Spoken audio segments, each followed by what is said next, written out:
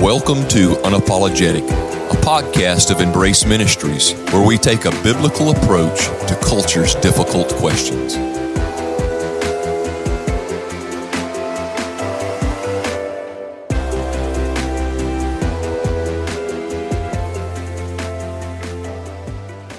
Welcome back to Unapologetic. This is a podcast of Embrace Church, Embrace Ministries, and I am here in studio / Eli's office. Eli is not here today, but we do have Associate Pastor, affectionately known as Step Pastor Greg Pettigrew, and our sound tech man today is Ellis.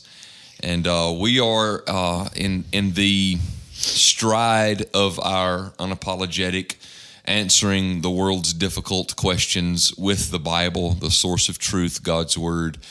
And we're gonna have the little change my mind effect on. Except we're not trying to change any one person's mind. Just You know, Eli's that devil's advocate. We were talking about this pre-show. You know, were you going to be the devil's advocate on this? Or I think Eli just kind of likes being the friend of the devil and being the devil's advocate.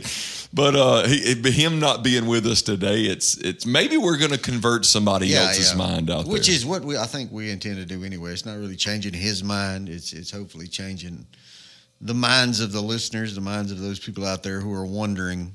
That's right.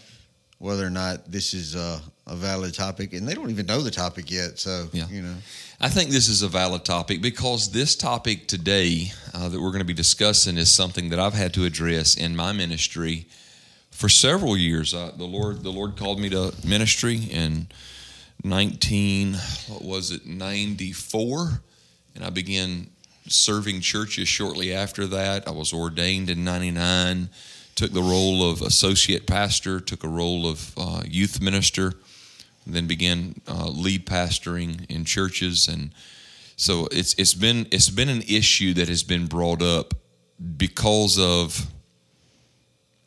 I guess I'm going to save some of that juice for later, but because of some issues with inside the church, brother against brother, neighbor against neighbor, sister against sister kind of stuff. So, Greg, what is the topic of today? What are we attempting to change people's mind over? So the topic today, the thing that we're going to talk about and hopefully change your mind about is, should Christians sue? Should we take one another to court and try to get somebody's money? Because that's what it is. Anytime somebody sues somebody, they're suing for financial benefit, and they're doing so. I've heard the mental anguish. I'm suing a person $1 million for mental anguish, for stress. I've had an upset stomach for a long time because you made me mad, and therefore I'm going to sue you. And I know that some of the situations of one person suing another person is a whole lot more in depth than that. Maybe a person had a wreck and it killed one of their children in the wreck, and maybe there was some liability from that, and a person sued. And we're not looking at this like is it legit according to the Bible to sue? Period. There are certain times, I think, when the church as a whole or as an institution has to legally fight for its right to be a healthy organization, vibrant in the community, and to be able to do the things that it's called to do. Well, you think back, in the peak of COVID in 2020 out in California, when the government was shutting churches down, churches were suing the government for their right to continue to have church.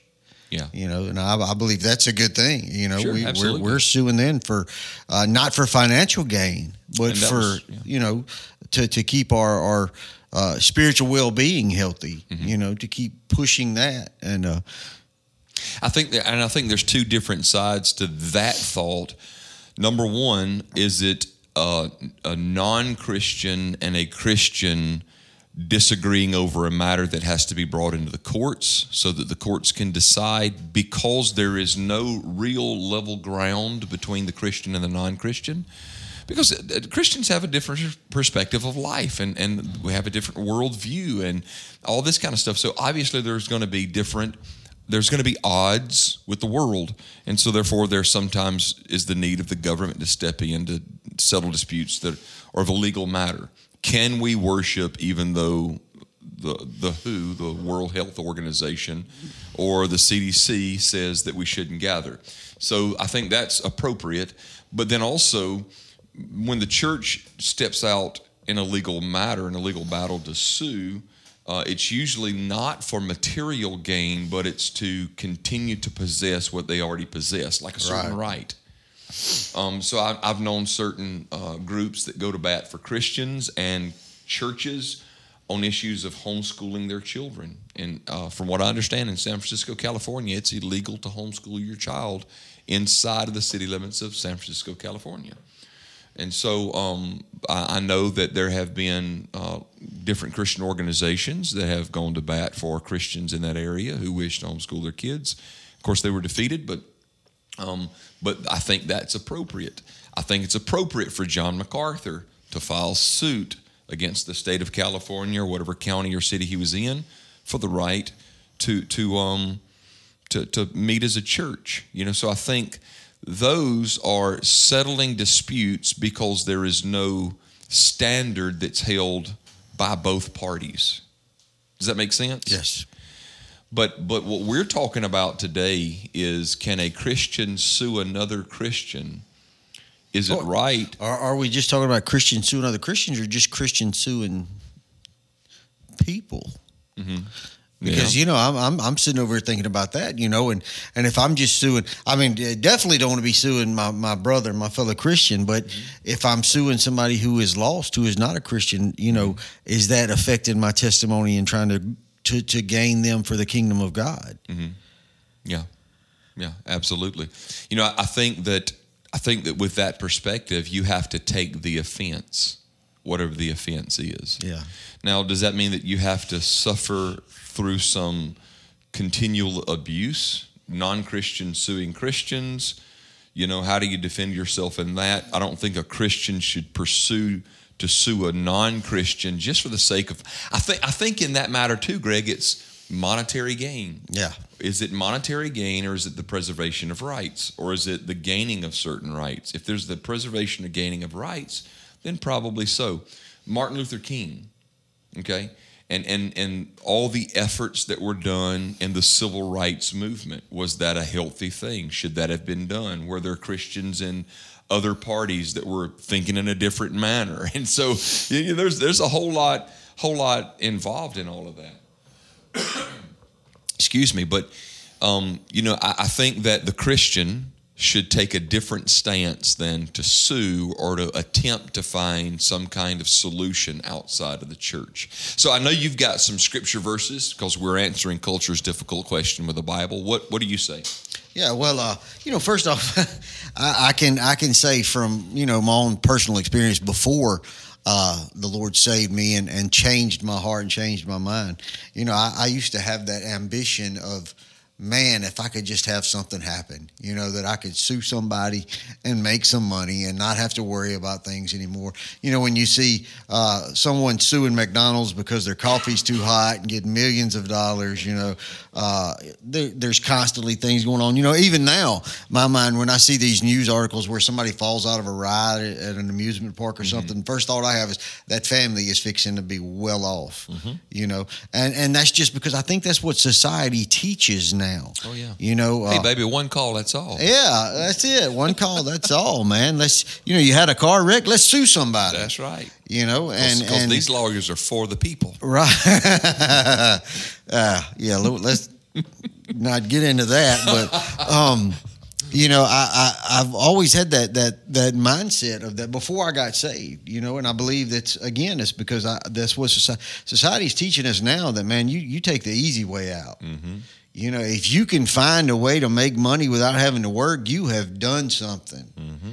And so, I believe that is completely against what the Bible teaches. I'm thinking about 2 Thessalonians chapter 3, where Paul is writing to the church at Thessalonica, and he's telling them, if you don't work, you don't eat. He said, when we were there, here, let me just read it to you. He says, Now we command you, brethren, in the name of our Lord Jesus Christ, that you withdraw yourselves from every brother that walketh disorderly, and not after the tradition which he received from us. For for yourselves know how ye ought to follow us. For we behaved not ourselves disorderly among you, neither did we eat any man's bread for naught, but wrought with labor and travail night and day, that we might not be chargeable to any of you. Not because we have not power, but to make ourselves an ensample unto you to follow us. For even when we were with you, this we commanded you, that if any would not work, neither should he not eat. That's right. And so Paul is teaching there, and he's saying, look, we showed you this by example. We didn't just come in there and say one thing and sit back on our haunches and wait on you to feed us for doing nothing. We got in there and worked. We did what we felt like was needed to do in order for our needs to be met, as far as being fed and things like that. We shouldn't, as Christians, expect just charity for charity's sake.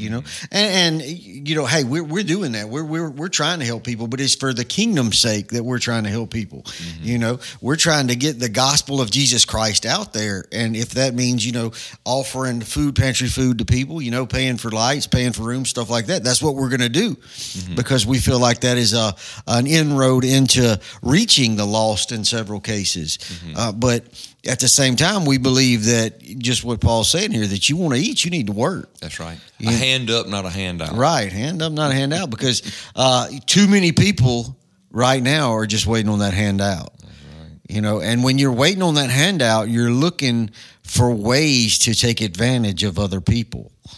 And I believe that's what suing in a sense is doing. When you're suing your fellow man, mm-hmm. you're looking for a way to take advantage. You're looking for a way to get something out of nothing. Yeah. And when you think about suing for the sake of, well, you offended me, I'm taking you to court and I'm going to take your money because you hurt my feelings, kind of a process, it kind of has the same bone structure of gambling. Yeah. I'm going to put $5 in and I want $5,000 out. I want something for a little to nothing kind of a mentality. But I mean, you're exactly right. And it's not just Paul to the church at Thessalonica. It's not just Old and New Testament principles. It's something practical that is beneficial to society when we care for one another enough to where we respect each other's properties and boundaries, and we actually encourage the betterment of others around us. Mm-hmm. I mean, and I don't know, maybe that is more of a Christian thought than a non-Christian thought. But man, I want you to be blessed, right? Just like I hope you want me to be blessed. Well, I think a lot of it is, in a sense, too, selfishness. Jesus taught us, hey, he said, I came to serve, not to be served. That's right. He's, he's king of the universe, That's right. He could have come and just gotten, but instead he gave and gave and gave. Mm. And so, if we're to follow in his example as well, in a Christ likeness, which I believe that is what, the term Christian means, right? That's right. If you claiming to be a Christian, you're supposed to be living in a Christ likeness. You're supposed to be putting others ahead of yourself, and then I've got Philippians chapter 2, verse 3 says, let nothing be done through strife or vainglory. Let nothing be done out of selfish ambition or vain conceit. Some versions say right there, but in lowliness of mind, let each esteem others better than themselves. So you're doing nothing out of your own desire for personal gain. Mm-hmm. But we're trying to be just like Jesus Christ called us to be, and to put others ahead of ourselves. He said, if you want to be first, you need to be last. That's right. There comes a place where you recognize, man, first off, that God, in sending Jesus Christ to die for my sins, is making a way for me to get out of this life of sin and degradation, not by something that I've done, right? Mm-hmm. But by something that he's done. That's right. So he's showing me there that, look, you didn't do this for yourself anyway, so you shouldn't be up here trying to claim glory for yourself in what you're doing. And I feel like that's what selfishness does. Oh, yeah. It's us trying to gain glory. It's that selfish ambition, that vain conceit, that thought process that, hey, I'm first in this thing. Yeah. You know, I know when I was in my addiction out there, living in my sin and my addiction, I was the center of my own universe, man. Mm-hmm.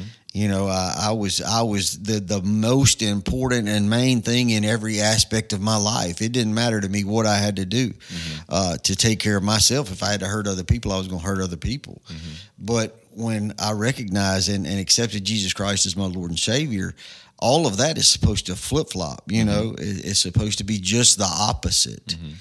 Instead of inwardly focused, now you're outwardly focused. Instead of self-consumed, your desire is to minister to others. Absolutely. Yeah. Yeah. And so suing somebody in most cases involves a selfish motivation. Yes, it does. I remember talking to one guy who said that he was going to sue another guy for $1 million because this other guy offended him. Actually, there was an altercation that happened. And so he was going to sue him as a response of the guy beating him up. And going to do it for $1 million. And the guy had some hospital bills out of it just because he went to the hospital afterwards. But it was one of those things. And these are supposedly two Christian guys that were fighting. So I've got a passage of Scripture in 1 Corinthians chapter 6. And this is the passage that I actually used in an attempt to minister to those guys. It says, "Dare any of you, having a matter against another, go to law before the unjust and not before the saints? Do you not know that the saints shall judge the world? And if the world be judged by you, are you unworthy to judge the smallest of matters? Know ye not that we shall judge the angels? How much more things that pertain to this life? If then ye have judgments of things pertaining to this life, set them to judge who are least esteemed in the church. I speak to your shame. Is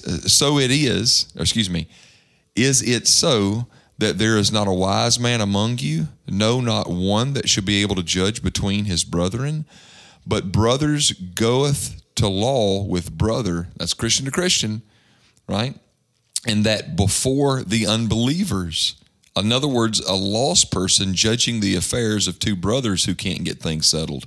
"Now, therefore, there is utterly a fault among you, because you go to law one with another. Why do you not rather take the wrong?" As we were talking about a while ago, just absorb the offense, take the wrong. "Why do you not rather suffer yourselves to be defrauded? Nay, you do wrong and defraud," you sue, right?